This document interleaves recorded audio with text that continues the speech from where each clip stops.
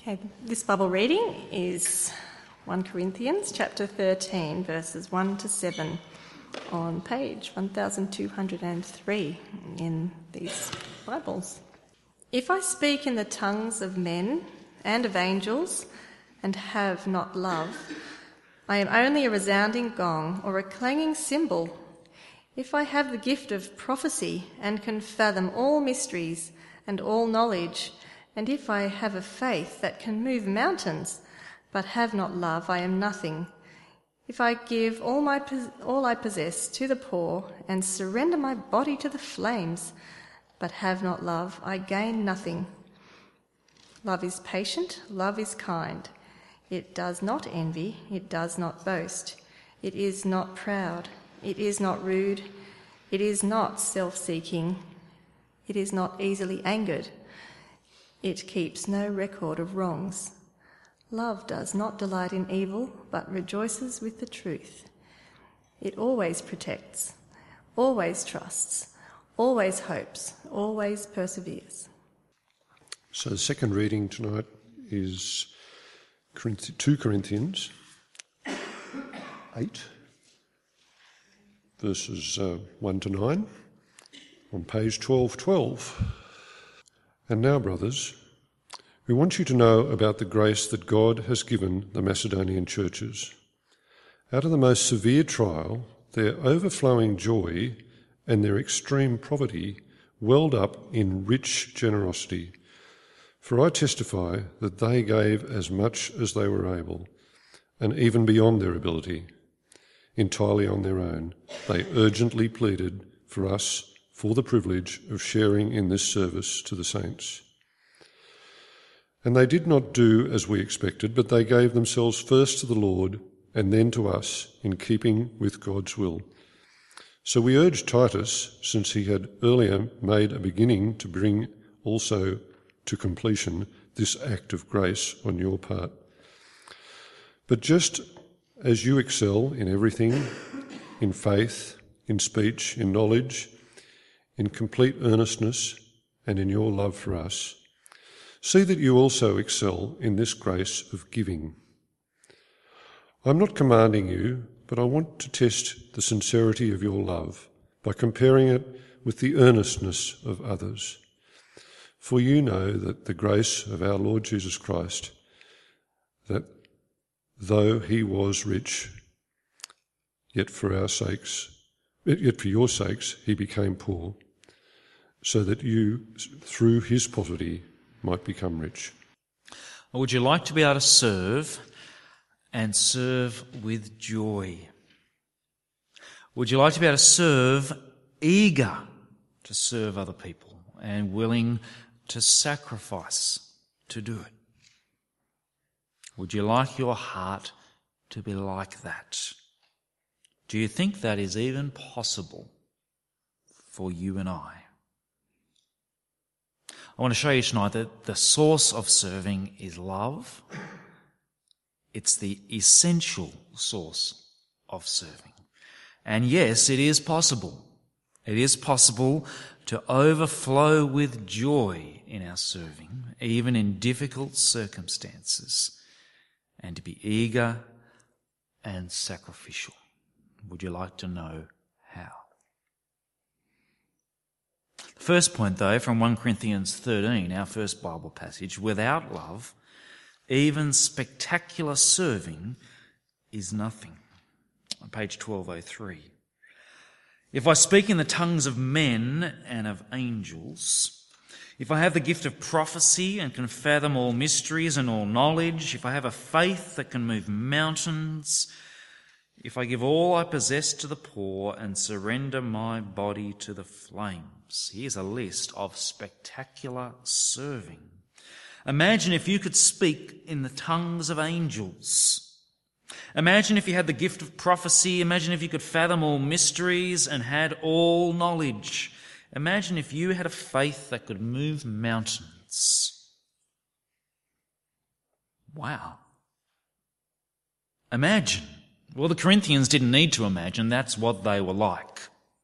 And they were pretty proud of it too. Paul is talking about them. Impressive, spectacular serving. And he throws another one in, which I doubt they were doing, but verse 3, if I give all I possess to the poor and surrender my body to the flames. Wow, that's sacrifice, isn't it? Spectacular serving. Imagine if you could do that. Well, do you see the shocking verdict that he gives on all of that? If I do all of these things, I am nothing. I gain nothing. At the beginning of this series, we talked about the misery of serving the wrong God, the misery of serving people. But this is worse than misery. You can be miserable and manage to achieve something, miserable and be something, but this is being nothing, gaining nothing. How could that possibly be? Well, it's pretty clear in the verses, isn't it? He says it 3 times. But have not love. You can have spectacular ways of serving that are impressive and sacrificial, but if you don't have a love for God, and if you don't have a love for people that shows, then you are nothing and you gain nothing. And Paul's saying I, but I think the Corinthians know what he means. He means you. You have these spectacular ways of serving, Corinthians, but you have not love. Are you impressed by spectacular serving, people who have amazing gifts, who can do miraculous things, even in a strange, weird way by those who kill themselves for their faith? Don't be. God isn't impressed. They are nothing. Are you serving without love? Maybe your ways of serving are not nearly as spectacular as these ones, but you do them sometimes without love for the people that you're serving. If we are not patient and not kind in our serving, if we do envy, when we do boast, when we are proud and when we keep a record of wrongs, then we have not love. And we need to hear this verdict. It doesn't matter whether your serving is spectacular or ordinary. Without love, it is nothing. And if you see yourself here, then you need to repent. I need to repent. And ask God for forgiveness. There is good news, of course, isn't there? Jesus had a spectacular way of serving. He surrendered his body to the cross, but he did that out of love. And it was a ransom for you and I. If you see yourself in these verses, even a little bit, and our serving is always mixed, isn't it, in its motives, then there is forgiveness. And we need to come to Jesus and know that forgiveness. Without love, even spectacular serving is nothing. Well, a year later, Paul was still trying to get the Corinthians to have love, and he wrote them another letter, 2 Corinthians chapter 8. This time he doesn't talk about their spectacular ways of serving. He talks about a very ordinary way of serving that they weren't doing, but the Macedonian churches were doing. And he wants them to see their love and compare it with their own. Do you see that there in verse 8? I'm not commanding you, but I want to test the sincerity of your love, Corinthians, by comparing it with the earnestness, with the love of others. You see, Paul is travelling around the Mediterranean world and he's doing something very ordinary, an ordinary way of serving. He's collecting some money. The Jewish Christians back in Jerusalem are starving, they're poor because there's a famine. And so he goes around the Gentile churches asking them to give money to their brothers and sisters in Christ in Jerusalem. As he goes from church to church, he asks for money. It's ordinary, really, just giving money. But when he came to the Macedonian churches, the churches in Macedonia, he held back. He held back because, as you can see, they were having a severe trial, verse 2. They are in extreme poverty. It wouldn't be appropriate, it would have been insensitive to ask them for money. But look at what happened, verse 2. Out of the most severe trial, their overflowing joy and their extreme poverty welled up in rich generosity. Though he didn't mention it, entirely on their own, they urgently pleaded with us for the privilege of sharing in this service. Do you see how extraordinary that is? It's an ordinary way of serving, just giving money, but they plead for the privilege of serving in this way. The word here for privilege is the word grace. They see it as a gift from God, an unearned mercy that they really want to have. And so they plead with Paul. We know that we're poor, we have almost nothing, but we want to give. They are eager in their serving. And not just eager, but they are sacrificial, verse 3.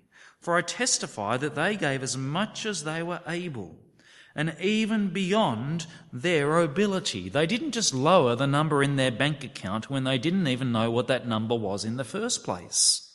They didn't just choose a cheaper mobile phone plan when it came around so they could give money. No, they took the money out of their food bag for the week and gave it away. Maybe they sold some of their clothes and gave the money away. They were not just generous, like we sometimes are, they sacrificed. And it cost them. Cost them in a way that they couldn't afford. To serve Christians they didn't even know. It's not a spectacular way of serving, it's just giving money. It's quite ordinary. But it's extraordinary. They were so eager. And it's so sacrificial. Why do they do this? Because they love, verse 8. They love first to the Lord, verse 5, and then to others. And it is not a love that is joyless. Oh, we better do this. It sounds like they're really in a hard time in Jerusalem, and we owe them. They are the Jewish Christians, after all. It's not a long-suffering love. It is a love overflowing with joy, verse 2. An overflowing joy that welled up in rich generosity, in eagerness and sacrifice. It's ordinary, but it's extraordinary, isn't it? Can you imagine churches like this? What would this look like amongst us, this extraordinary serving? If our love overflowed with joy like this, so that we served and gave with eagerness and sacrifice, well, we'd be giving money, wouldn't we? And giving money eagerly, not having to be pressured or guilted into it or pursued by regular mail-outs, generously giving and wanting to give, seeking ways to give, not getting around to organising our giving. It'd be eager. And it'd be sacrificial. Have you ever done that? Actually given, and it's cost you, so that you've missed out on something that you actually wanted or even needed? That's what it would look like, isn't it? And not just giving money, obviously. And money here is an example of serving. Our serving would be eager, so that people would just get in and serve, not needing to be asked. People would not hold back. You wouldn't so much need to put a form out. Well, you probably would, I guess, to just organise, because there'd be so many people volunteering. But you wouldn't need to pressure people, because there'd be an eagerness flowing out of a joy and a willingness to sacrifice time and energy so you didn't get to do some of the other hobbies that you'd like to do. It'd be extraordinary, wouldn't it? And not just as individuals, but as a whole church. For it's the Macedonian churches that were eager and sacrificed like this. Imagine if our church as a whole, overflowed with joy, was eager to give, eager to sacrifice for people we didn't know. Wouldn't that be wonderful? Can you imagine that happening? Well, it does sound like a pipe dream, doesn't it? It does sound like just out there, just impossible. These Macedonian churches, they must have been like a superhero movie or something. They've got some sort of superpower that came from Krypton or something or other, I don't know what, and somehow other churches wouldn't be able to get it. That's sort of how we respond to this, isn't it? But these Macedonian churches were actually real churches. They were just churches that happened to be in Macedonia, which doesn't mean much to you and I, but have you heard of the church in Thessalonica? 1 Thessalonians, 2 Thessalonians. Have you heard of the church in Philippi? The Philippians letter. And when you read those letters, you don't get a sense that they are extraordinarily generous. They're just ordinary Christians. But something changed when this collection came around. They became more eager. Something changed in them. This is real. What's more, I think you do see this today in real Christians. To be honest, I see this sometimes in our church. People joyfully, eagerly, sacrificially serving. I see it amongst us. As we farewell James and Sophie and Emma tonight, I see it in them. An eagerness to serve because of their joy in Jesus, are willing to sacrifice, to give their time and energy. This sort of thing is real. And if you think about it for a moment, if Paul thought the loveless, self-centred, proud Corinthian church could do this, then there's hope even for us, isn't there? Yes, this is possible. This extraordinary giving that's eager and sacrificial and joyful. How does it come about? Well, the answer is there in verse 1. It's really quite simple. You didn't need me to tell you. Verse 1. And now, brothers, we want you to know about the grace that God has given the Macedonian churches. There it is. We know the word grace, don't we? It means God's unearned mercy, his undeserved favour. And you read about it at the end of the passage that we're looking at tonight in verse 9. You know the grace of our Lord Jesus Christ, that though he was rich, yet for your sakes he became poor, so that you through his poverty might become rich. Jesus served us because of his generosity, his grace towards us. And the Macedonian churches knew that grace. The Corinthian churches knew that grace. You and I know that grace. That will spur a love that overflows with joy and leads to eagerness and sacrifice. But why did it work so well in the Macedonian churches? Why did it have such an effect upon them? Verse 1 again. And now, brothers, we want you to know about the grace that God has given the Macedonian churches. They knew about the grace of the Lord Jesus Christ. All Christians knew that. But God gave them a particular grace. Grace is not just the unearned mercy that God gives to people when they become Christians. He goes on giving us grace, goes on blessing us, just as Jesus continues to serve us. And to the Macedonian churches, he gave them a particular grace. They were not always this generous, I take it. When you read Thessalonians and Philippians, it doesn't talk about how much money they gave in their extreme poverty. But at a particular time, God acted. God, by his Spirit, changed them so that as they heard about this particular need, they became eager and sacrificial. He produced an extraordinary serving in them. So if you and I want to have a love that overflows with joy, that leads to eagerness and sacrifice in serving, who can give that? Yes, it's possible, even for you and I, but who can give it? Not you.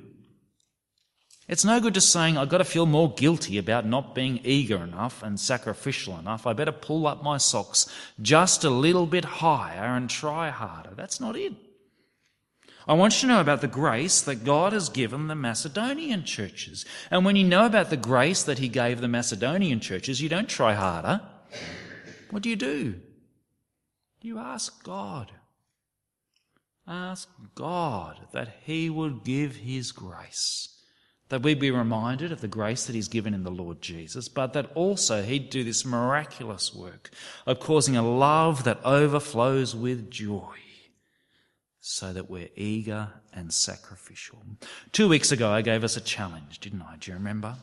Jesus promised to always be with us in making disciples, and to his early disciples he gave great power to speak with boldness and courage and wisdom. And I said that you and I need more of that power. Will you pray every day that God would give us more of that power? And about 20 people in our church are now praying every day until the end of the year that God would give us that power. Tonight, I'm asking that we pray for something else. If you want to be someone who has a love that overflows with joy, that leads to eagerness and sacrifice in serving, will you ask God? If we want to be a church that overflows with joy because of our love for Jesus and is eager to serve and sacrifices our money and our time and our energy and with our gifts, then we need to ask God again and again that he would give us this grace, for only he can do it.